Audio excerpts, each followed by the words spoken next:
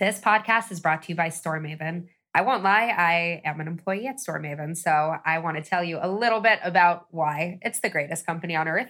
If you're interested in growing your app in any way, organically, paid, both, we have tools to help you do it, whether it's optimizing your creatives, measuring the success and the effect of different efforts that you're taking, or just telling you what people look for in an app. We're here to help you do it.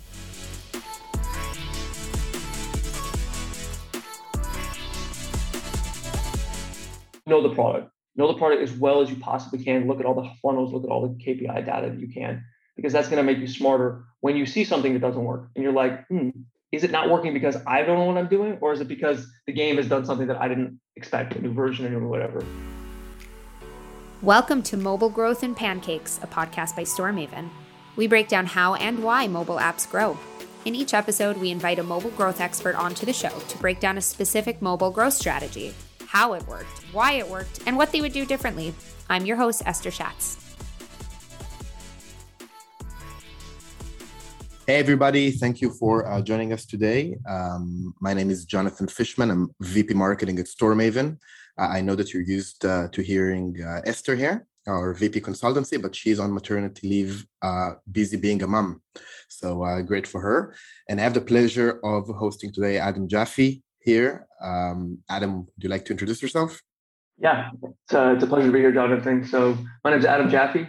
I'm currently the CEO of Mega Worldwide. We're a gaming agency, primarily focused on game development, although we have a capacity for other kind of gaming-related topics, consultancy, whatnot.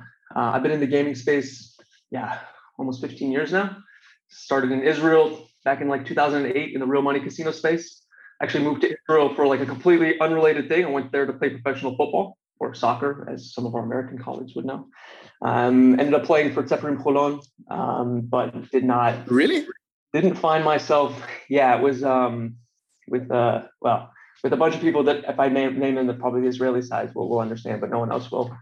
Realized that I wasn't going to be Ronaldo as much as I believed that I was going to be, and decided to kind of move off of that and get working. So started in the real money casino space, like every good American who doesn't speak Hebrew, coming to Israel, and then got my lucky break actually from a former boss, Maor Sadra, who's actually now the CEO of a company called Incremental.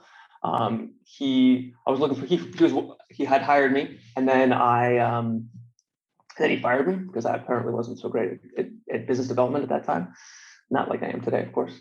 And he called me up. He said, "Don't sign with any company until you talk to this guy, because I think it's a good job for you." I was like, "Perfect." He goes, "What's the company?" He's like, "Well, just go to this address and you'll see it. It's this terrible, small, horrible office with this half, the logo was all crooked, and the company was called Playtika." And I'm like, "Oh wow, this sounds cool." Go in the thing. There's 3 people in the company, and inside the office is very small. And it turned out to be the best decision I ever made. I joined as the 10th employee of the company and basically ran the marketing department by myself for the first year of the business. And sort of the rest is history. We moved around for a few different companies, Jam City, Social Point. You name it, I've probably done something with them. Wow, awesome. It's a crazy path. First of all, I'm now sitting not very far from that first office that you mentioned for Playtika. Yeah, pretty close here in Tel Aviv. But it's an amazing story, and I didn't know that you were a soccer player as a kid.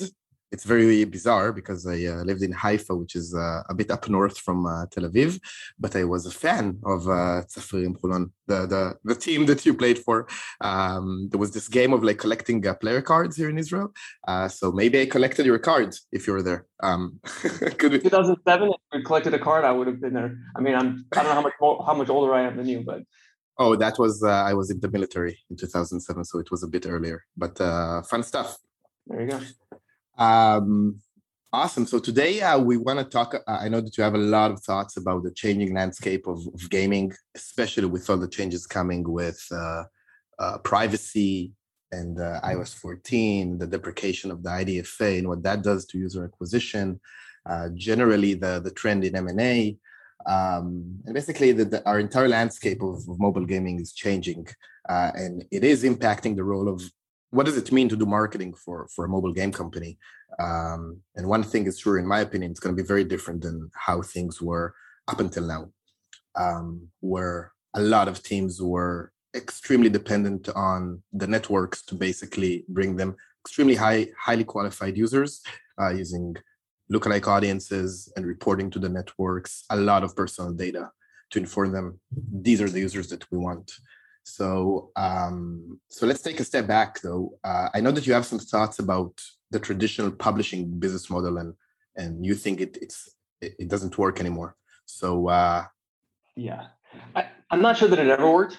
I mean, I've gone through the whole kind of ebb and flow of publishing from way back in the day. There's companies like 6waves and Gree, and even kind of all those Eastern companies coming to the United States and setting up these massive offices essentially to create publishing arms. The business was always essentially flawed from one major component, which is that it's really difficult to make games profitable. And games which are profitable are few and far between, and you're already taken that cut from Apple and Google. And so you're usually in a situation where you have a company which is maybe too small to do its own marketing. So it goes to a company like 6waves or Gree back in the day. And then they pump a bunch of marketing into it. And then they're like, hey, we need you guys to do more things for us. And they're like, well, we don't have enough money because of the obvious, payback period maybe isn't tomorrow. We don't get the cash. We need to wait 6 months. So there's this kind of weird flow of cash and how that all works. And so, those models really suffered. And then device graphs started coming up, right? So you had this whole behavioral targeting, which really transformed the market, right? The lookalike audiences were important, but only because they were leveraging device graph and device graph manipulation, which is the whole reason that we're currently in this position that we are in today. So, but with those device graph components, it made it much easier to market. So all of a sudden, the publishing model kind of came back a little bit, and it came back in a slightly different way, which was that companies realized we don't actually need to do much for these businesses. We just need to market them and find games like, so you had these companies like Tilting Point and Branch and a whole bunch of other business models that started coming up, which is like, we'll just do the marketing for you. You just need to pay us back that 110, 120% on the ROAS. And as long as that works for us on the marketing side, businesses can grow. So that was, from about 4.5 years ago, 5 years ago, I think Tilting Point really started kind of pushing the gas.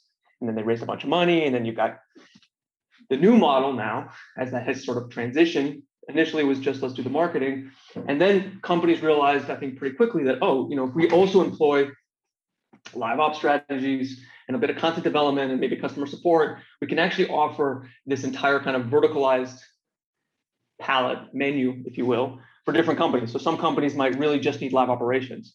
And then you got companies like DECA and Stillfront and Phoenix Games, and they've now really come up in this space. And so this whole kind of idea of traditional publishing, where you sort of send your game, you work really hard with a company to make a lot of changes, that doesn't really exist anymore in my mind. What's really following today is you have a business with a lot of money, and then they own a bunch of companies which all have kind of expertise in specific areas of game development. And so they're trying to match their own internal understanding of how games are moving. So as an example, I have a game, it has a certain amount of certain KPIs, we've spent a certain money, whatever that is. They try and say, okay, we know how to make that game make more money, or we know how to do this next step, which you guys don't have the capacity for. And so we fit you into our network and basically align you with different people to scale those businesses. Yeah, I think you touched on a really important point here, which is expertise. That understanding that some companies are really good, or some people are really good at creating games, really great games. It doesn't mean that they're great at marketing in any way.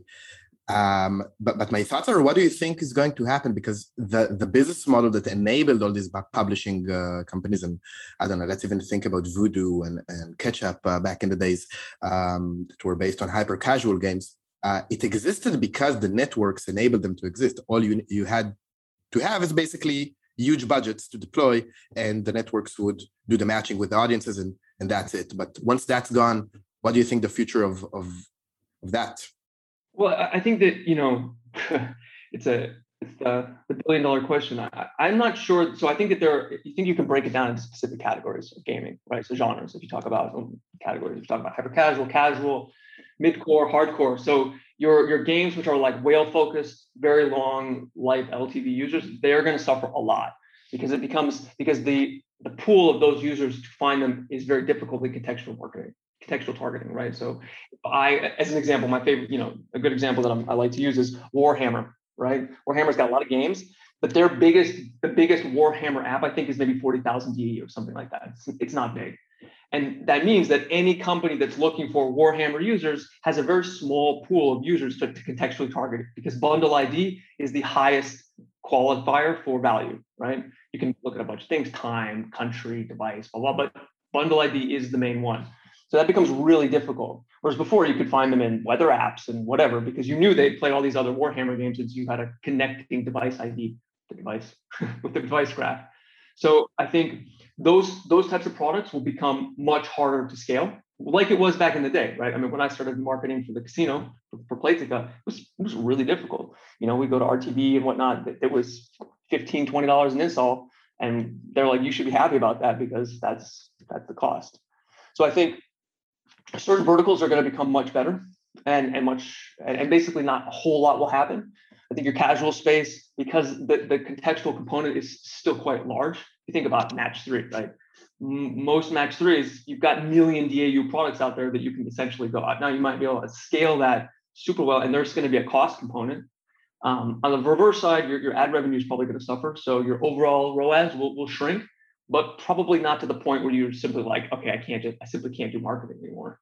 So I think each vertical will have to kind of reconcile how it goes about defining profitability and how it defines scale. And I think we're not going to be chasing these 10 million DAUs. No, you're going to be like, I have to have a minimum threshold. Profitability becomes a lot more important. Companies like AlgoLift, Incremental, like any type of sort of external predictive analytics system is now going to become much more important to you, because you know you're not getting the right users from the beginning. You know you got to have to small flashlight in a big dark room. So that's, I think, the kind of next step. So I can't tell you that everything is going to go, it wasn't this nuclear thing that I think everyone thought it might be, but I definitely see that companies are a lot more tepid about this idea of we're just going to make a bunch of games and everything is going to go really well. Yeah, for sure. I think that, again, I really agree with you in terms of contextual marketing. I mean, it's as if, at first when the Apple announced, I think it was a year and a half ago, or almost a year and a half ago, that they're deprecating the IDFA, everybody thought, okay, that's the end of user acquisition.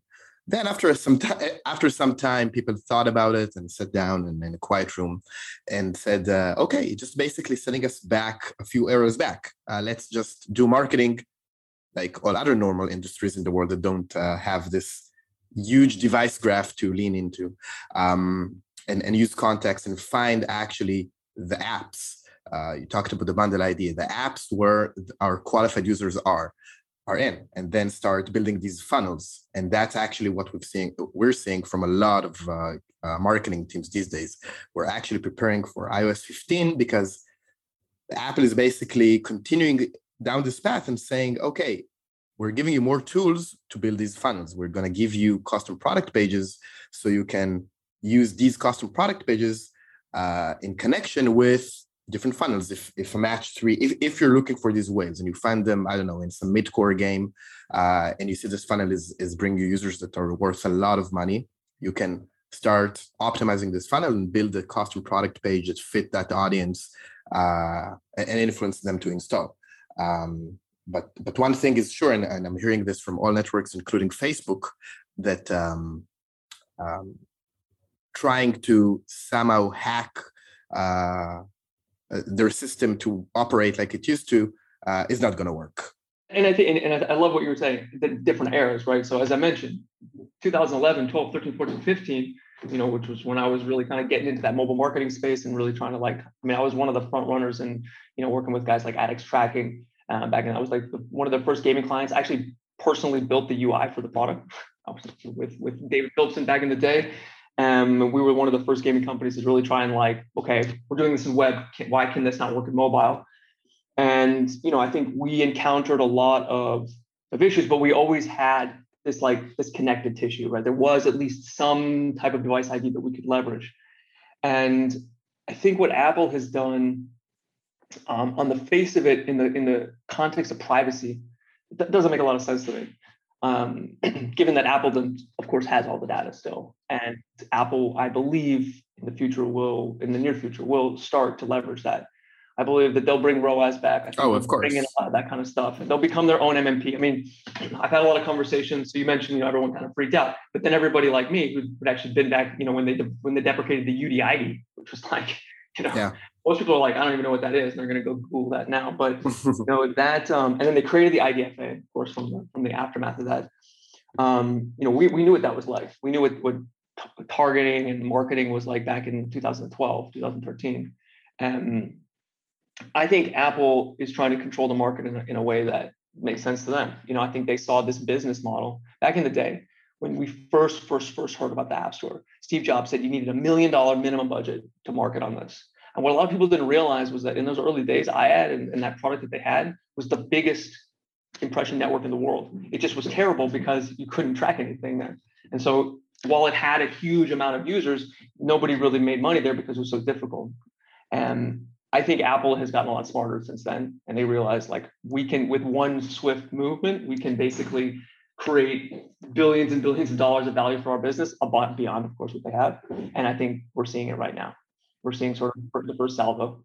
I think they already did start this move of actually taking advantage of their position with search ads, of course, because and there's a lot of chatter in the industry whether the legality of all of it from a competition standpoint, because they basically told all networks, okay, you can't access this data. It's our users. They view this as everybody that has an iPhone is Apple's user. They have a contract with Apple. We're going to respect that contract. And in that contract, nowhere it's written that you can steal their data or get their data without their consent. But then they created a completely different setting for search ads where it's a completely different system. It's not based on SKAdNetwork or any opt-in consent or anything else. And in search ads, for example, even if a user has the setting turned off, you don't allow apps to track you. And even if you see the ATT prompt that asks you for consent and you say no, even after that, the app can basically ping the search ad server and get back a pretty full post back of whether that person has installed by tapping on a search ad and a ton of information, like the keywords. And then, of course, you can connect revenues to that. So I think they already did started. The problem there is, in my opinion, is a question of scale and inventory, because a lot of companies can just push all their budgets for.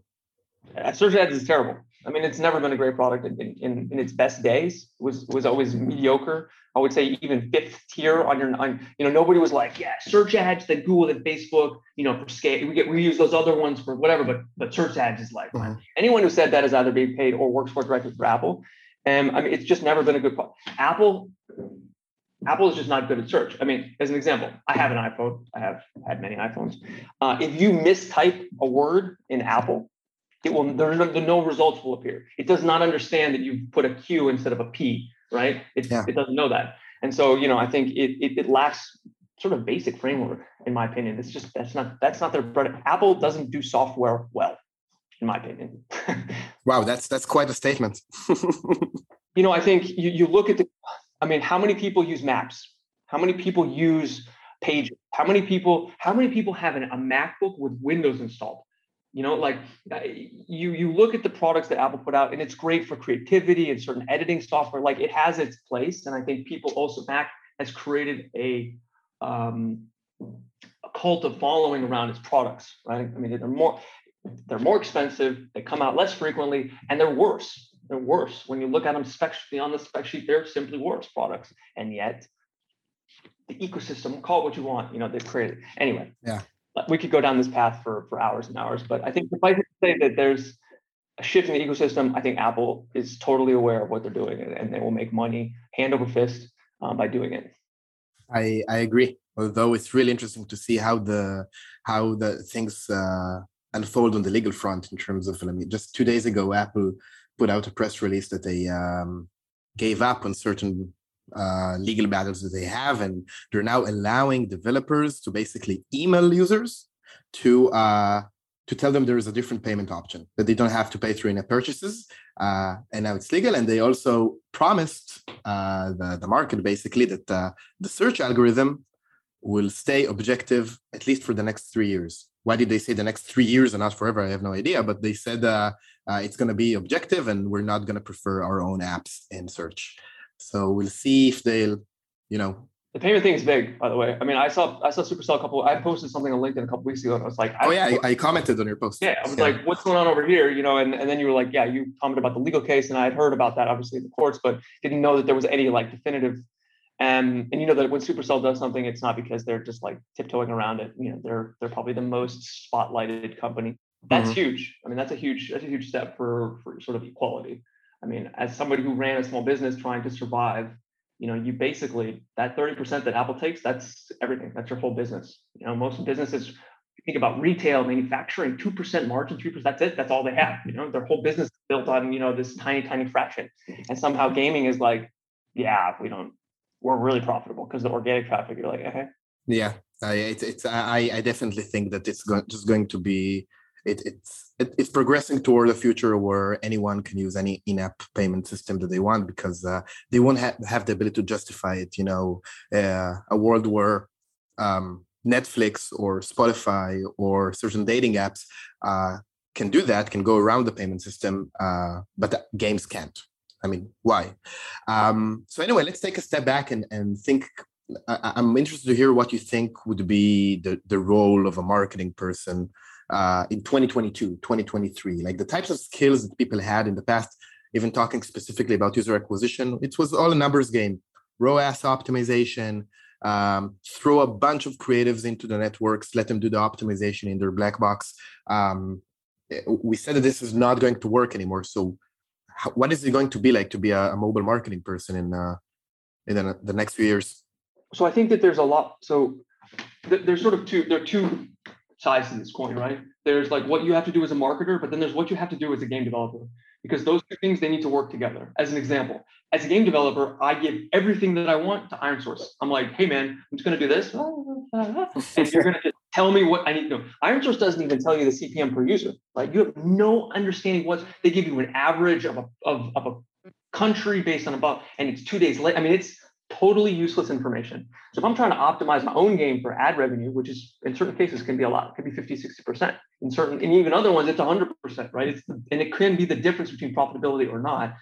Those mediation layers are essentially the most black box you could possibly. You're always like, why is this working this way? I don't understand. Why did this all of a sudden jump, 300%? Oh, and then you have to start thinking, oh, well, there must have been an advertiser on it. It could have just been that one person did something for you, and then they were like, don't worry, we're going to give you price flow optimization, right? And you're like, oh, awesome. And then it was multi-tier price flow optimization. So then you had a little bit more control, but still, you have no idea the value of the users that you have in your product. If they're not buying specifically from you and engaging with your product on whatever your path. So on the one hand, you've got in traditional marketing, that's crazy. People would be like, what? You're just letting some third party define the value of your users? And you generally would say yes, because of the device graph. But since that doesn't exist anymore, the connection between what the product actually has internally and how you target that needs to be a little bit more succinct. So I think what we had back in the day, if you remember, like the MAUDAOs and the appetizers, this whole kind of click traffic, whatever, well, it only worked because we knew the types of users that were in that product, and we could easily kind of move traffic. So I think this idea of ad serving and having your own understanding and having an internal team that really works on building value, trying to understand like, hey, we have these iPhone users, we have this, all this segmentation. Now this might happen to the mediation layer, or it'll happen as like an internal team. That there's a big gap there that exists today in the market. I mean, as an example, you can't do internal product. Like I can't today use ironSource to go and do a private marketplace with, say, I don't know, some other company that I just want to do a direct deal between you and me. You pay me $50 a click, and we'll make some money. That doesn't work. And so that whole ecosystem, which is essentially, let's call it all of web for all of time, that's going to come to mobile. It has to. And then there's a big opportunity there as people know less about their products, users. The internal team needs to be a little bit more, smarter about that and to be able to sell it. So I think on the one hand, having this kind of much more connected, there's more connective tissue between the actual users you bring and how much they're worth to you and how much you need to sell them for. That'll be something. And then on the other side, the marketer, I think your idea of product page optimization, it works. Obviously, StoreMaven, you guys are sort of the kings and queens of that area. And you've had these products for years and years. I think this is actually a big opportunity for you guys to really take it to the next level. I also think that when it comes to how people have marketed, I don't think that creative is going to go away in terms of its number one importance. I think there's still this huge amount of value, and it's still the biggest opportunity for optimization, especially even now more so. The creative is more important. And I think what we're going to see, which is a little bit unfortunate in my opinion, is that this idea of clickbait, and I was just on the internet the other day on YouTube looking at, and they were just talking about clickbait works, like it depressingly so. It's depressingly effective. And I think we're still going to see just terrible advertisements trying to gain as many clicks as possible. I mean, you look at certain networks who remain anonymous, and you're like, how do you have, I brought 400,000 clicks on my campaign, and I'm working with 5 or 6 different publishers, but how does it that you brought 395,000 of those clicks, right? And we're paying it like that. There's certain people out there doing some things which are a little bit weird, which I think will continue. But the marketer of tomorrow is going to be somebody who has, I think, 3 main characteristics. One is very strong business development skills, because like what I started in the business, you need to know the campaign manager for over there. You really need to know Tapjoy. You really needed to know the companies you worked with, because there was a significant value that you could create by knowing the other guy at whatever company. If I knew the guy in Supercell, we could have a good deal together, then we knew we could be able to make some money there. So I think that relationship component, which doesn't really exist today, you just sit down in your little chair, do some marketing, and you make money. That needs to evolve. The second, which I think is current, is this idea of data, and how today that was the big emphasis. Get me a guy who can basically write SQL, and I'll be fine. And I think that sort of goes out the window. I think the data component will need to rely actually heavier on sort of these third-party tools, because it just won't make sense. Guys like Incremental, AlgoLift, things which maybe don't need as much signaling to try and optimize, using the SCAD network or using the IMEI from Google, of course, as a proxy to what you should be doing in iOS, I think is going to be incredibly important. And then how you feed that back into your DSP or wherever it is that you're trying to run to. And then the third one is as I mentioned, I think around creative optimization and really truly understanding who your users are, right? So thinking gone are the days of just like throwing it up and letting the tool figure it out. I think here you need to say, okay, these are the apps that we're going after. What's the most? I mean, I remember sitting hours and hours with my team. Okay, here are our best performing apps in terms of like where we market. Why do we think this works really well? Okay, well, we're going to do a deal now. I remember when we started working with Cheetah Mobile, right? Cheetah Mobile was coming out and they were saying, hey, we've got great quality traffic. It's all of these utility apps. And we thought, okay, cool. Well, they're a battery saver. They're a this, they're a that. Let's put an ad together that makes it fit that user base, not for our product, but for their product. So I think this idea of really trying to understand where your users are rather than where they're going is going to be incredibly important. And then you match that with your page, right? You say, okay, cool. I have a battery saver, so I'm going to make an ad that feels like a battery saver, but it's really for a game. When they click on it, they're going to go to the product page, which ties that experience together. Will this have some kind of better value than what we're doing today? Absolutely not. Absolutely not. Anyone who's currently sitting here thinking that what Apple is giving us now will in any way be better than what we've had, say, 2 years ago, is deluding themselves into thinking that anyone who's saying this is the way now. Yeah, of course. I think that comparison shouldn't exist. I mean, I hear some people make it, but it's basically, like in my understanding, it was like the Wild West. It's only in mobile user acquisition. You had the system where you had an entity such as Facebook collecting an unbelievable amount of data from the entire world, like which songs are you playing on Spotify, or I don't know, that you're active in a dating app, so you might feel lonely, so you now belong to that bucket, and then let's advertise to you something. And they got these events from all the apps around the world, and it just wasn't fair. It was like magic, dark magic. I don't know. You remember? I actually have a very vivid memory. Do you remember when you actually realized, like you learned for the first time about what the device graph was and how it worked? Yeah. My mind was blown. Tell me your story. No, I mean, first of all, I entered mobile when I started working at StoreMaven. It was about 4.5 years ago. I didn't really understand what it was. I kept hearing device graph. I think it was somebody at Taptica that explained it to me, and then I just everything connected in my mind, and basically understanding that these networks. And then I thought about Facebook. All these years where I saw ads that I thought that this can't be right. How did they know? Why? Why am I thinking about shoes and seeing an ad for shoes? It can't be. I just talked to a friend, and then there was this world where, people outside of tech think that Facebook records them, which isn't, that's not correct, but they just know everything you did in other apps in your browser and everywhere in that you're active online. And they just connect all of these things in a very sophisticated machine learning based type of algorithm that find correlations where even humans can't. So it really mimics how people think. And then I thought it's really weird because, when I grew up, I had a family friend with a shoe store. And I thought about this person with the shoe store, which went bankrupt. Of course, there is no place for independent shoe stores in northern Israel. But it's he didn't get this chance, to just market to all the people that want shoes now, today. So I thought it's just unfair. That was my thought. Yeah, it's.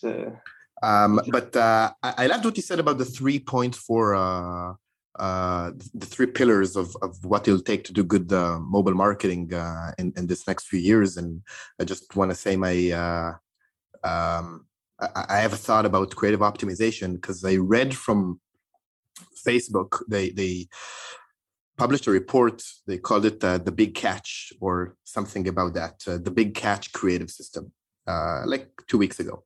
And it's about mobile gaming. And basically they came out and said, listen, we're telling you that if you're going to rely on app event optimization, AEO, or value optimization, or all of these kind of things, you're screwed. You're basically marketing to a very small pool of people, and your growth is going to stall, and then you're going to be in a problem. So we have a solution for that. And our solution is to basically go back to the real marketing, as they call it. Think about who your audience is, where they are, what the context they're coming with, and design creatives that are motivation based. What's the motivation for these users to play a game? They want to relax, they want escapism, they want competition, they want cooperation. And if you'll do that and you'll shift your targeting to be very broad, they said our algorithm will basically be able to learn. If you have, let's say, an ad about competition, we'll optimize that ad for various metrics. They're all top of the funnel, but we'll find you the audience of people that like competition, and we'll serve that ad to them. And so using creatives is targeting basically in the future. That's what I said, which I found interesting. It makes a lot of sense. Yeah. It will be, as someone who spent, let's say, some money in marketing over the last yeah, some money. There is a night and day. It's not even in the same galaxy difference between an app install campaign and a VO, a value-based campaign. You literally cannot underscore that. And actually, that was what really got me when I heard about all this device graph stuff, the manipulation, just how predatory it was to people who were looking for installs. And you knew you were not going to get a single buyer. It was just not going to exist in that ecosystem. Facebook knew that these people were clickers and not buyers. And I think their business model of will still work. You'll still get value, still get volume, you still get, and actually the black box nature of it will probably work sort of in the benefit of Facebook. They can still kind of claim the black box status. I think other networks which don't give visibility into the networks, into the publisher IDs, and just give you numbers, that they'll start getting some serious pressure to kind of. Yeah, I agree. Open that up. But coming back to one of the original topics we had right at the beginning of the call, which is this idea of how game companies now sort of promote themselves. How do they get bought? How do they get sold? Mm-hmm. I think you're looking at a business model, which is essentially, it's now a team. It used to be one guy could, like I said, the guy sitting in a chair like me could basically run everything. I have all the skills that needed, and there it is. Because the system is basically taking care of itself. And I think today, what's going to happen, and as things move forward, is that gaming companies are realizing that they need more games, basically to fill in that, whatever you want to talk about, the IDFV in different ways to like connect your own this internal cross promotion. So it makes more sense not to be a one game company. It's better actually to have 2, 3, or 4, or 5 games, cross promote, reduce cost of marketing. Like that's going to become a much bigger play. It always was to a degree, but it wasn't super important because you were leveraging the device graph of somebody else's company. Right. Mm-hmm. Now you're like, okay, I actually know the value I have internally. Let's try and figure out how I move users from game 1 to game 2. The best company that did this was Zynga, right? Actually, they're still doing this. Yeah. And I'm talking about back in the day, right? So Zynga's big business model for Farmville and whatnot, 2000, early days was what percent of our population can we go from Farmville to Frontierville to Cityville? And they were very good at moving these user bases. No gaming company today has any expertise in that for the most part. It's just not mobile. Excuse me. It's just not something. I mean, I'm talking to guys who are billions and billions of dollar businesses, and you talk about cross promotion. We don't believe in it. We don't do it. We've never done it. And I think that sentiment that will not exist in 2 years. Nobody is going to talk about not having a sophisticated internal system. And on the opposite side, the way in which companies are going to get bought is going to be different. It used to be you could buy for EBIT, you could buy for top line revenue. Like these components were important, but I think there's also going to be now this other part which is about marketability. How is it going to be easy for me to bring users through that product to facilitate my own games? Can I create some synergies internally, which essentially weren't important 6 months ago or even 2 years ago, right? Because in the end it was like, can I market this game? Yes. Then buy it because my internal team already know we're going to add 200% to your ROAS because you never moved outside of whatever, I don't know, blind ferret media. Like that's cool. Those guys are great, but maybe that's all you ever did because you didn't know how to do everything else. So we know we're going to build value there, or you never did live ops, or you never ran LTEs or whatever. So there's going to be a lot more emphasis about in-game. A lot more people are going to be like, you've not done these things. We can do those outside of the marketing experience. But then again, I mean, I remember as an example, and this is probably very indicative of how I think things are going to go. I was one of the first companies to do burst campaigns. I think we may have ran the first one in Playtika ever, right? We invested a ton of money when we launched Slotomania on mobile. And then I was working with this company, App Turbo, back in the day. You may or may not remember those guys. And they basically guarantee top spot in any company, any country, right? You pay $50K, $20K, whatever. You get to the top. You have that organic sort of waterfall that would have to take place. And it started to become really expensive for Slotomania because it was just casino app, really not that many people were into it. And so I started thinking, hey, what if I built a publishing network? And all I did was I promoted those games to the top of the chart and I put my ads inside that product and I siphoned off all those users. Now, I think my idea was great. I think my timing was probably a little bit, maybe 5 years too early because I think we were using Playhaven and it was just didn't understand how to really do deep integrated ad serving. We did it a couple of times and it showed that it could work. Like there was a way that there was getting traffic. It just wasn't sustainable because in the end, we thought that burst was really the main driver for how to get there. But the context of having this pay source, this product you have in your network, which is driving a ton of revenue, a ton of users into your sort of pool, that's not a concept which people are really thinking about today. And I think that is something that's going to be a cornerstone of how companies will buy businesses in the future. They're looking for companies that do have something that they don't have, and they're looking for something that they can then ingest into their own system, which then can sort of provide value to the rest of the network in ways which I haven't seen yet. So definitely, I think it could create some unbelievably large game companies in the next few years, driven by all of this M&A. Some of them might even be unexpected, such as AppLovin, that is, and all the vertical integration that is happening. We've seen it happening once, I think, from a developer when Zynga acquired Chartboost. But the vendors and the networks just lift off and Vangle and now merging, and it's just going to be a market with a few very, very large players, I believe. I agree with you. I mean, I think that there's a lot of consolidation that will take place. Yeah. I think that you're seeing it now. So we're running out of time, but just before we go, this has been fascinating, so thank you. I want to ask you a few questions that we ask all of our guests here. Sure. So first, if you could just give one tip to an aspiring mobile growth marketer, somebody entering mobile growth or mobile marketing, what would it be? Well, I think I still love this idea of, I'd say it's really important to know your product. I don't think I can stress that enough. And I don't mean it like I play my game, I'm a user. Like, I think it's important that you truly understand the funnels, understand the steps, understand how a user is meant to move through your product. Because you can control a very small amount of what actually happens in a product. Meaning you can bring the right type of user that has a big impact, of course.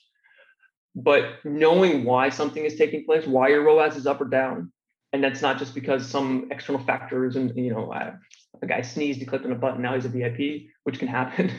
I think you need to sit as closely as you can with your product teams. That's not something that also exists much today. There's still a very big gap. So I tell my guys, like, know the product. Know the product as well as you possibly can. Look at all the funnels, look at all the KPI data that you can, because that's going to make you smarter when you see something that doesn't work. And you're like, is it not working because I don't know what I'm doing? Or is it because the game has done something that I didn't expect, a new version or whatever? You can't say how many times that has been the case. Great tip. What's your favorite mobile growth or mobile marketing resource? Where do you go to read? Oh, man. Mobile. For news. Where do I go to read? Stay on top. Probably it's not really mobile growth in that sense. I like VentureBeat. Also, I gotta say LinkedIn. A lot of my contacts in the space, LinkedIn has become kind of the trumpeting ground for what's taking place, who got bought by what, and I think those M&A components. So there's I think TechCrunch that has I believe has like a feeder for when companies are getting acquired.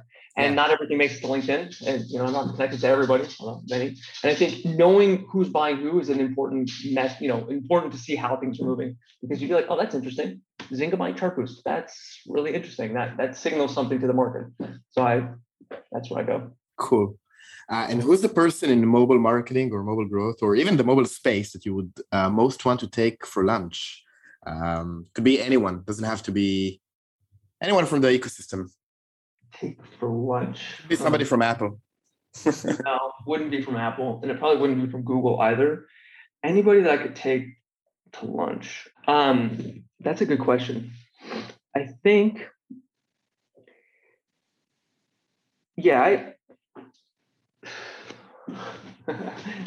there's so many.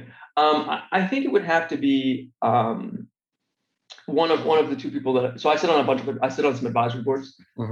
Moonactive for the last 8 years and helped them a lot. And then two companies in particular. One is called DataSeek, and the other one is called Incremental. And I think it would be a toss-up between those three CEOs because they're all kind of in pole position to see what's really taking place. So it'd probably be Mouli from Moonactive or Moawar Sadra from Incremental or David Phillipson from DataSeek, because those guys are now all in very unique positions, doing a lot of marketing, having businesses which are in very, very different phases of their careers and in different phases of the mobile industry. But I would bring them all together. We'd have a big lunch. That would probably be the best. Cool. And finally, that's an important question for our podcast, which is called Mobile Growth and Pancakes. What is your favorite flavor of pancake? Oh, that's easy. Blueberry, man. Every day. Blueberries. I'm with you, man. I don't mess around. I'm the pancake chef in the house. We do try to do it once a week, and blueberry is the go-to. I'm with you. A little butter. I'm with you. Cool. So if anyone listening to this want to find you and reach out, where can they do that? Yeah, LinkedIn is always the best, man. I'm Adam Jaffe. Just find me. I'm pretty easy to locate in that sense. Awesome. Feel free to reach out and yeah. Cool. Awesome. So thank you very much for today. It's been a pleasure. And see you all next time. And that was Mobile Growth and Pancakes. To find out more about StoreMaven and how we can improve App Store performance, visit storemaven.com. And then make sure to search for Mobile Growth and Pancakes in Apple Podcasts, Spotify, and Google Podcasts, or anywhere else podcasts are found, and click subscribe so you don't miss any future episodes. On behalf of the team here at StoreMaven, thanks for listening.